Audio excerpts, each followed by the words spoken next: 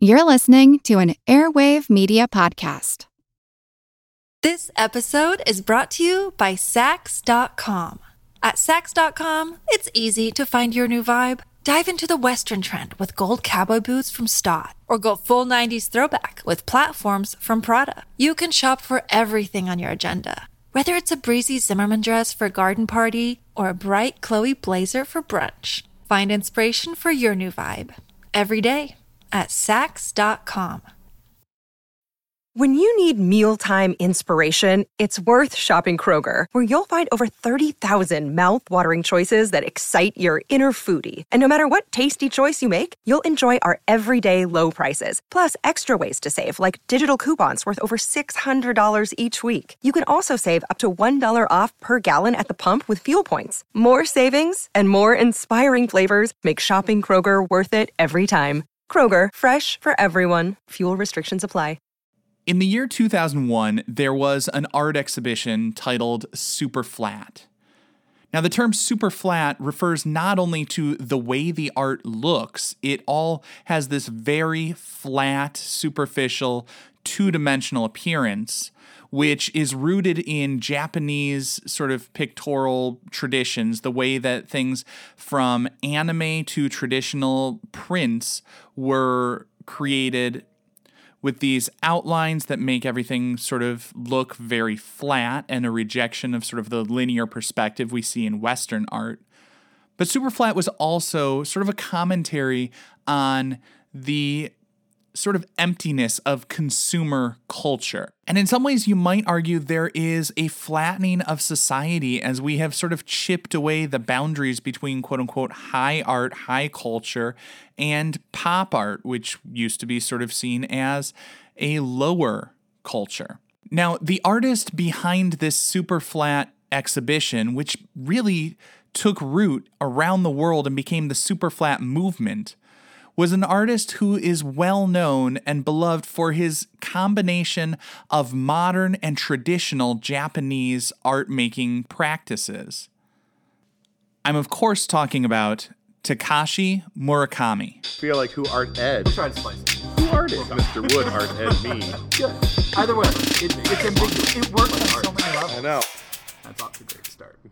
Welcome to Who Arted, where we explore visual arts in an audio medium. I'm your host, Kyle Wood, and joining me today, I have Toki from Japan Explained, the podcast that explains Japanese history and culture, one episode, one event at a time. Thanks for taking the time. You're welcome. Nice to meet you today. Yeah, I appreciate you joining me all the way from the Netherlands. Crazy time change, 7 or 8 hours difference? I'm glad we were able to coordinate. Yeah, it's 7 hours difference, so it's evening for me here. Awesome. So I thought you would be perfect for this episode because we're looking at a Japanese artist. I've always said Takashi Murakami, but you were telling me it's, let's see if I can get it right this time, Takashi Murakami. Takashi Murakami. Okay, thank you. I feel like I'm getting closer. I'm never going to quite pronounce somebody's name correctly, even if they are like one of the most prominent contemporary artists out there on the scene today. So, to get into a little bit of the background, Murakami, still feel like I didn't quite get that right. But better. Yeah.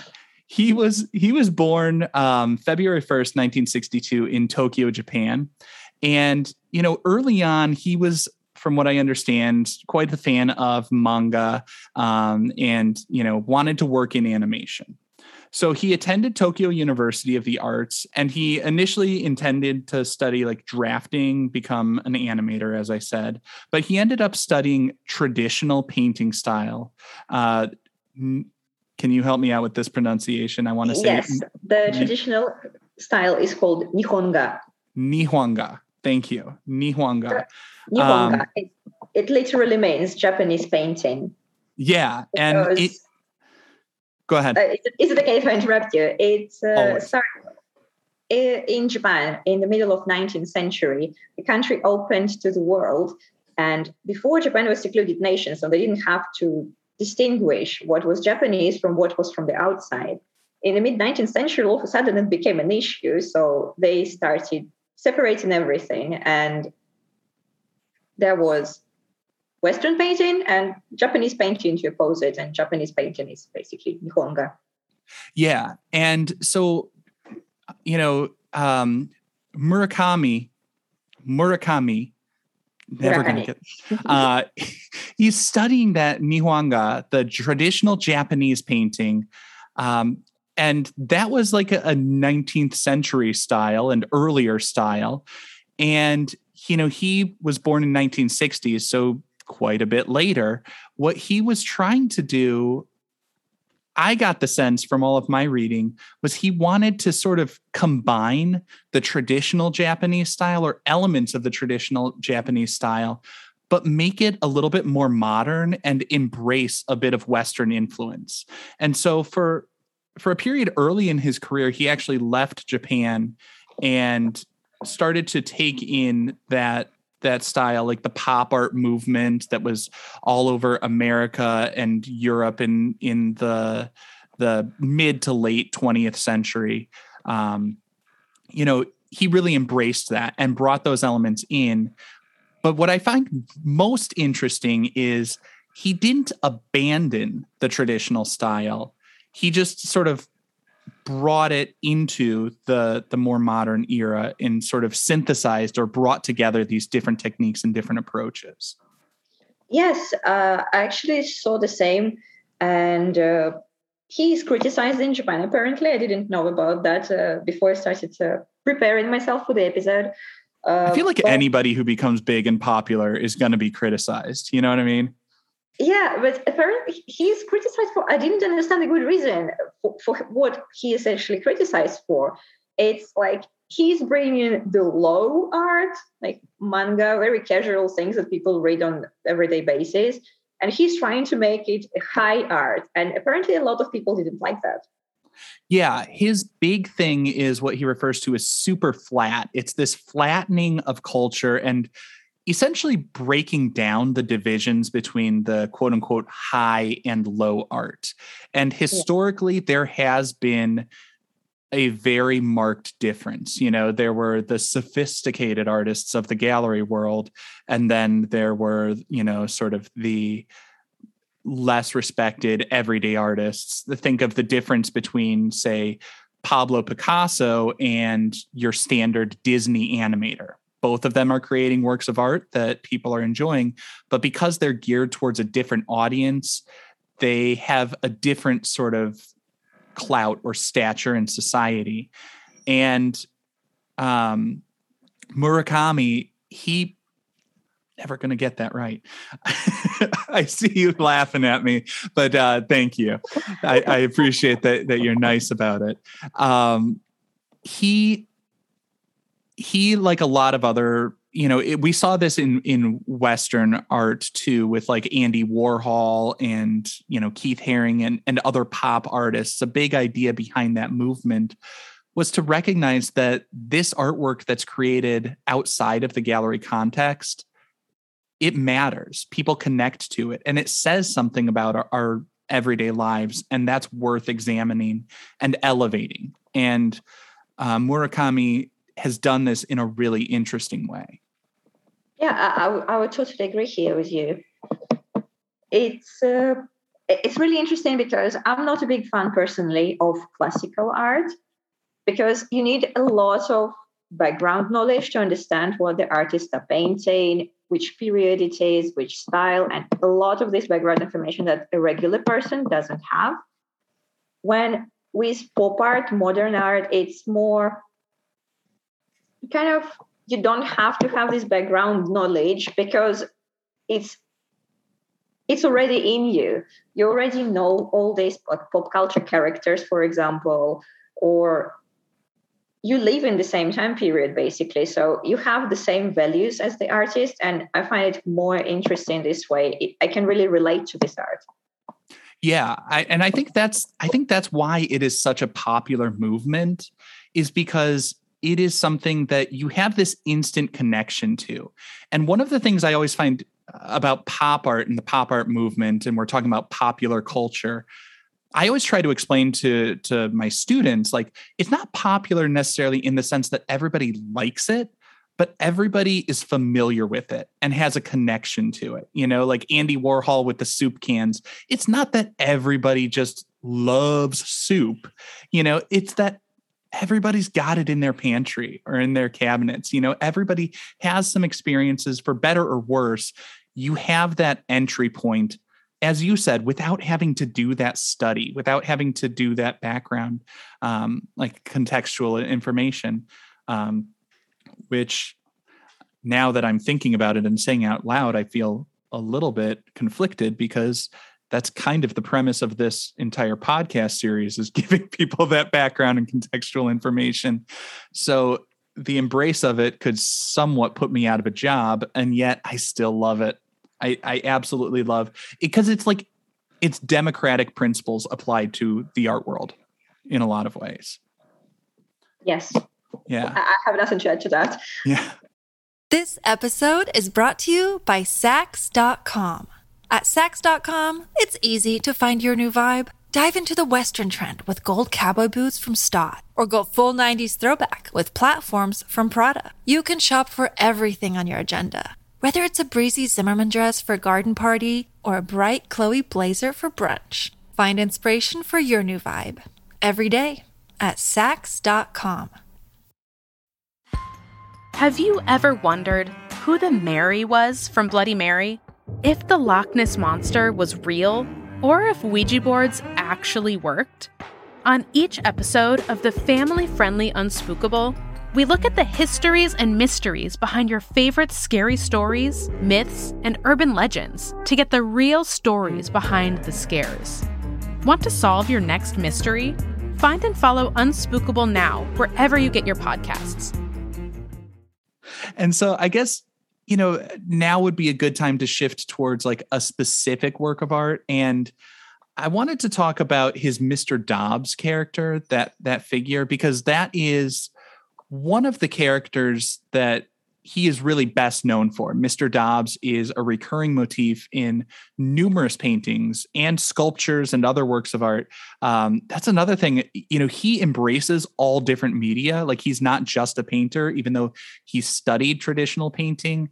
He works collaboratively, commissions things. He has his designs on all sorts of things that are mass produced and accessible to everyone, as well as the fine art that goes in the galleries and the museums and things like that, which, again, it's sort of similar to Keith Haring with his pop shop, making the art available to everybody at a price everybody can afford for at least some things.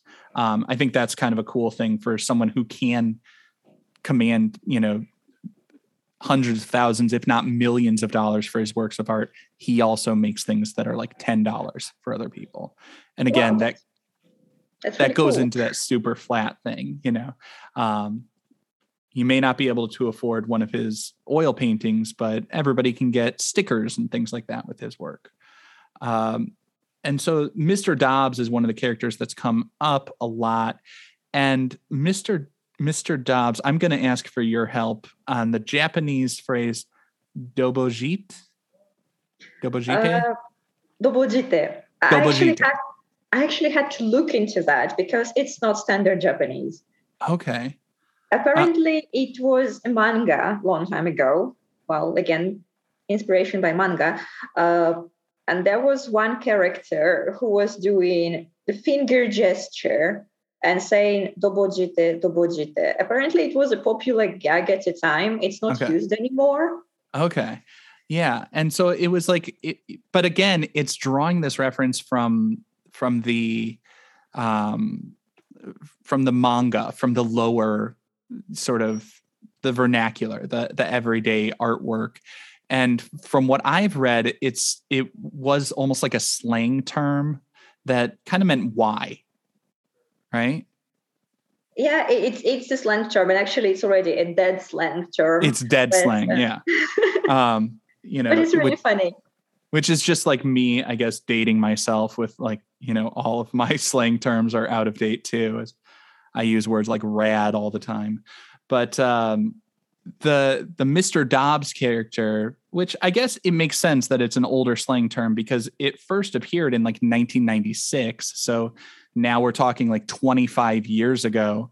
And, you know, it first appeared in one of his paintings in 1996, as I said, and it's been a recurring motif and recurring figure throughout a lot of his work. I always like to try to give guests a little bit of choice here. Would you rather talk about this painting 727, which was the first appearance of Mr. Dobbs, or the untitled piece from 2019, which I feel like shows a little bit of like an interesting evolution on the character? I actually like the evolution between them because 727 looks kind of like one of the inspirational characters for Mr. Dog meeting Mickey Mouse, while the untitled painting from 2019, it evolves and it more reflects what's popular more now. It looks kind of like, what is this cartoon with with little girls like looking kind of half robots. There's a little bit of almost like Powerpuff kind of. Yes, the Powerpuffs. It looks like Powerpuffs, and it also reminds coloring books so much.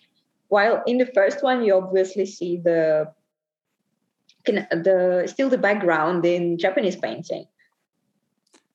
Yeah, the 727, that initial painting, we see the cartoonish figure of Mr. Dobbs that has that flat painting style where like the colors are like more or less uniform. There's not a lot of like shading happening there. But then in the background, we see these sort of washes of colors, the layers and the depth that is a little bit more traditional. And like the wave movement across there kind of reminds me of like Hokusai's Great Wave or those older prints, which kind of is an interesting combination of those things. It feels like it's literally inserting 20th century techniques into a 19th century work. And then in his untitled piece from 2019, I feel like he's pushed things in such a great way because, first of all, it's a canvas that's mounted on wood and it's a shaped canvas. So the canvas is in the silhouette of that Mr. Dobbs head, which also coincidentally is kind of the silhouette of Mickey Mouse's head. But then inside of that silhouette, we see a repetition of the Mr. Dobbs figure with different expressions and different color schemes. And so it's this range of emotions. I think of it almost like a psychological portrait where it's like I can see like the different aspects of personality kind of trying to come through and fight for dominance. One face looks scared, then the other one looks surprised, and there is like grinding, angry, or something like that face at the bottom. It's really interesting. Yeah, and I think it's also really interesting because as you talked about, like one seems scared and one seems angry. The colors that he's using all seem so bright and fun. They're practically like fluorescent colors in a lot of these things. Like it's got like sharp pointy teeth, but they're like a bright rainbow of like just super saturated colors, which you tend to associate more with like fun, cartoony, lighthearted stuff. And so again, there's almost this like push-pull dynamic where you see these contradictions that almost shouldn't work. He's using strategies that sort of undercut one element or another, and yet it does work. And for me, as like, you know, the art nerd, I always find it really fascinating when somebody does something that seems like it's against the theories, you know, it flies in the face of what I would traditionally expect. I always found it weird, but I kind of see it now from an artist, and somehow it rings the bell, but I like it. Yeah. And there is this sort of like, there is a little bit of discomfort sometimes when you see that jarring contradiction, you know, because it's not meeting expectations. And, you know, for me, that's exciting. That's something to investigate. But I totally understand where you could see that also as a little bit jarring and uncomfortable and unsettling, because there's something so satisfying about something that's just neatly executed and rendered and meeting expectations, you know? Like that can be very soothing and comfortable when, Mickey Mouse looks like Mickey Mouse and doesn't have the sharp pointy teeth or some, Yes. So I guess I was actually sorry. No, go ahead. I was actually wondering, because it gives so much different ways of color this painting. Does he make different variants of it, of the same one, or it's always like one painting is defined and that's it? Then let's go to the next one. So like with his body of work, he's not doing series the way that like Andy Warhol would do a repetition of the same subject, but changing the colors. And he's doing more stuff like he's doing more traditional painting methods that are a little bit more unique, but he does variations on the same themes. So he wouldn't have like a screen print stencil that has this Mr. Dobbs character and do a series of them that are identical except for changing that one element of the color. But he has made numerous versions of Mr. Dobbs. You know what I'm saying? So yes. there is that series and that repetition, but it's more like artisanal, handcrafted, and much more unique variations on them than we might see from some other pop artists. Okay. Thank you very much. Yeah. And so I guess unless you have anything else, should we turn to the third segment and wrap it up? I wanted to add one point about Mr. Dobb as a character, because one of the inspirations for it is, again, coming from manga. Actually, a lot of inspiration for him coming from manga, games and stuff. Like people see Sonic there, but one biggest one that people at least in Japanese media, what I found is a yokai, a Japanese monster from very famous anime by Mizuki Shigeru. And in anime, it's a character called Tantanbo. It's a giant ball with teeth and hair on his head. And I found an interesting connection between Mr. Dobb and Japanese yokai, because in the Western world, we tend to find monsters only evil. Yeah. When in Japan, monsters are very human-like. So from old times, from like 17th century, people were using monsters to show people. If they found something in society that they want to emphasize, like, look, this is weird, it was very interesting to use monsters instead of people to tell the story. And I find Mr. Dobb is doing kind of the same. It's this Japanese not bad, not good monster that is now representing people and showing us what we are wrong and what should we look into nowadays. Why we are treating art differently, for example. Oh, that's fantastic. That is such a great connection and so much more depth than I had, even when I was like researching this, because I'm drawing connections to like, I see the connection to Hokusai, and I'm going to be honest, my experience with like manga and anime is basically limited to, Miyazaki. I've seen like a few of his stuff, but I know there's so much more out there. And, this is one of those moments where I'm just so glad and want to just shamelessly shill for your podcast, Japan Explained, because you're bringing in that depth of knowledge with the connections to these maybe at least lesser known to me other characters and the philosophy behind them. Because that's the thing I find most interesting is what you said there about how the Japanese conception of the monster is very different from the way I've pictured monsters. Like I've always pictured monsters as they are all something to be feared. It's what's, lurking in the shadows. Whereas this is more like monsters are like people. There's a range of them. They all have different personalities and different motivations and will behave differently, which I find probably a nicer way of conceptualizing, imaginary figures.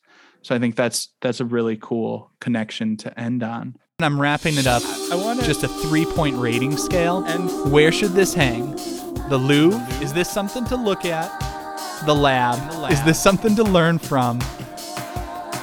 Or the Louvre? British for the bathroom. Yeah, there's a poop joke in there somewhere. Oh, that's terrible. Oh, I wanted to say it's for the Louvre, but actually for different reasons. Okay, go for it. I don't think it's a waste. I think it's actually very interesting work because it makes you think. But it's not for the Louvre. It's not something you want to see on your trip to the museum next to Mona Lisa. Yeah. At the same time, it's not for the lab because I don't see something that I can learn scientifically there, like as art historian. I don't know. I'm pretty sure art historians would disagree with me, but I don't think like I can learn much from it as from the art piece. But what I can learn from it is I can learn from it as a human. It makes me think about a lot of different things as a human, and normal humans, they have a lot of free time in the Louvre. Love that. I was actually very similar rationale, but I would put it in the lab just because whether it's a scientific breakthrough or not, I just feel like, what I'm getting at there is it's one for us to learn from. And what separates that from a museum piece to me is the museum piece, I feel like, is something that is going to be timeless. That's, is going to last for a long time. And this to me feels like it says something about the time and the culture in which it's created. And I feel like there's an interesting synthesis. There's a cross cultural connections to be made to it. And I think he's done something really cool in bringing Japanese artistic traditions into the more modern era. And so now maybe I'm talking myself into it being a museum piece. I always find the more thought I give to a work of art, the more I find that I appreciate about it. So, yeah, I guess very much like his body of work, it cuts across all different categories and has a little something there for everyone and everything. So, yeah, I'm gonna punt on this one and just say it defies categorization for me, because I can make an argument for every one of them, and I feel like I just did on some level. And I think Murakami is with you on that, because you said yourself he has really expensive pieces, and he has sculpture, he has paintings with oil paintings, but at the same time he has stickers. So you can put a sculpture in the Louvre, painting in the lab, and a sticker in the Louvre. Yeah, exactly. So thank you very much. I've really enjoyed taking time to talk with you and learn from you. Once again, my guest Toki joined me from the Netherlands, and host of Japan Explained, a podcast available wherever you're listening. So thank you very much. Thank you very much for having me. It was really interesting to learn about a Japanese artist I've never heard about before. I'm always glad I can help someone learn something new. So thank you. Thank you very much. This concludes this week's episode of Who Arted. If you found this tolerable, please like and subscribe on Apple Podcasts, Spotify, or wherever you're listening. You can find images of the work being discussed this week and every week in the show notes, on Twitter at WoodArtEd, and on the website whoartedpodcast.com. Podcast done.